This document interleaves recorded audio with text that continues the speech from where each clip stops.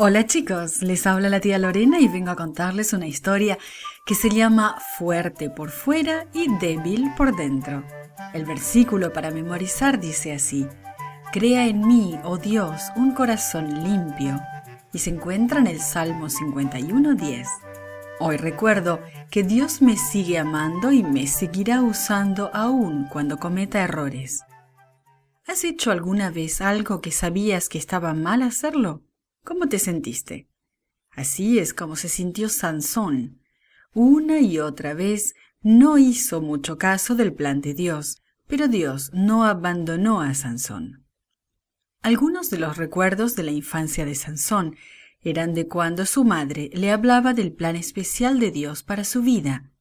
Su madre le hablaba frecuentemente del ángel que había venido a hablarles a ella y a su esposo antes de que él naciera. El ángel les dijo que no debían cortarle el cabello para mostrar que era un nazareno consagrado a Dios. Dios les había prometido: mientras no le corten el cabello a Sansón, yo le daré fuerzas.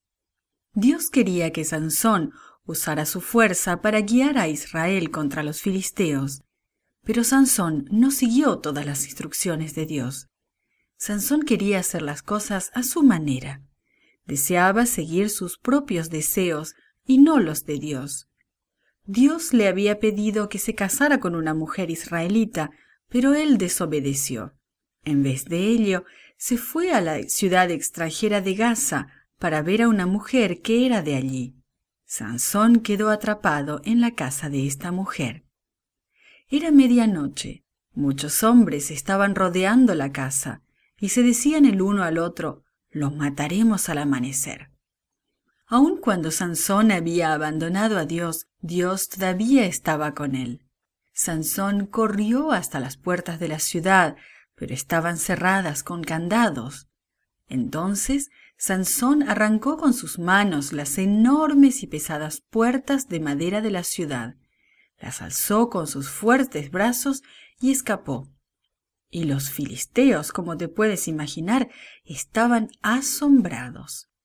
No mucho tiempo después de su huida de Gaza, Sansón fue a ver a una mujer filistea llamada Dalila. Cuando lo supieron los dirigentes filisteos, fueron a ver a Dalila y le dijeron: «Te vamos a dar mucho dinero si descubres el secreto de la fuerza extraordinaria de Sansón».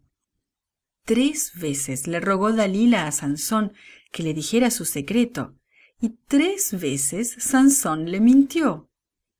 3 veces los filisteos trataron de tomarlo cautivo mientras estaba atado, pero las 3 veces Sansón escapó fácilmente.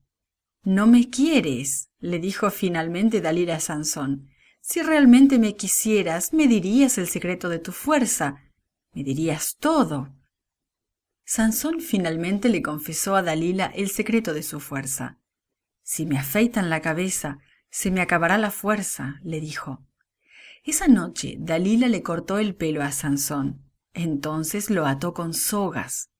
«¡Despiértate!», le gritó Dalila. «Los filisteos te están atacando». Esta vez Sansón no pudo romper las sogas con que estaba atado. Ya no tenía fuerzas. Y lo más importante de todo era que Dios también lo había dejado. Los filisteos capturaron esa noche a Sansón y le sacaron los ojos. Se lo llevaron entonces a Gaza, pasando por las puertas que él mismo había cargado una vez sobre sus hombros. Miles de personas vinieron a ver a Sansón, quien estaba ahora débil y ciego. Después de un tiempo, los filisteos hicieron una gran fiesta en honor de su dios Dagón. Estaban celebrando la captura de Sansón.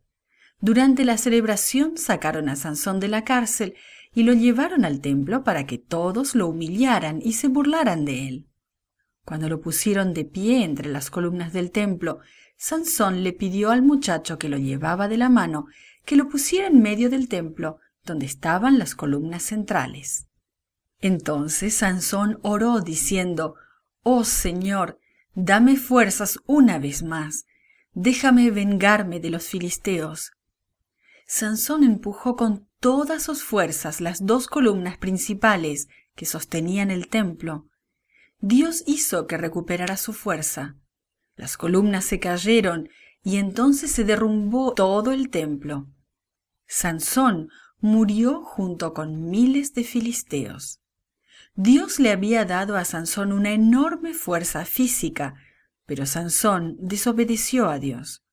Sansón era débil por dentro, aún más débil que Dalila.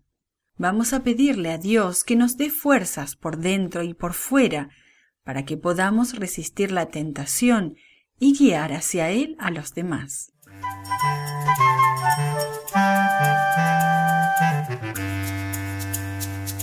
This podcast is produced by Gracelink.net at Studio El Piso, Singapore. For more children's resources, please visit Gracelink.net.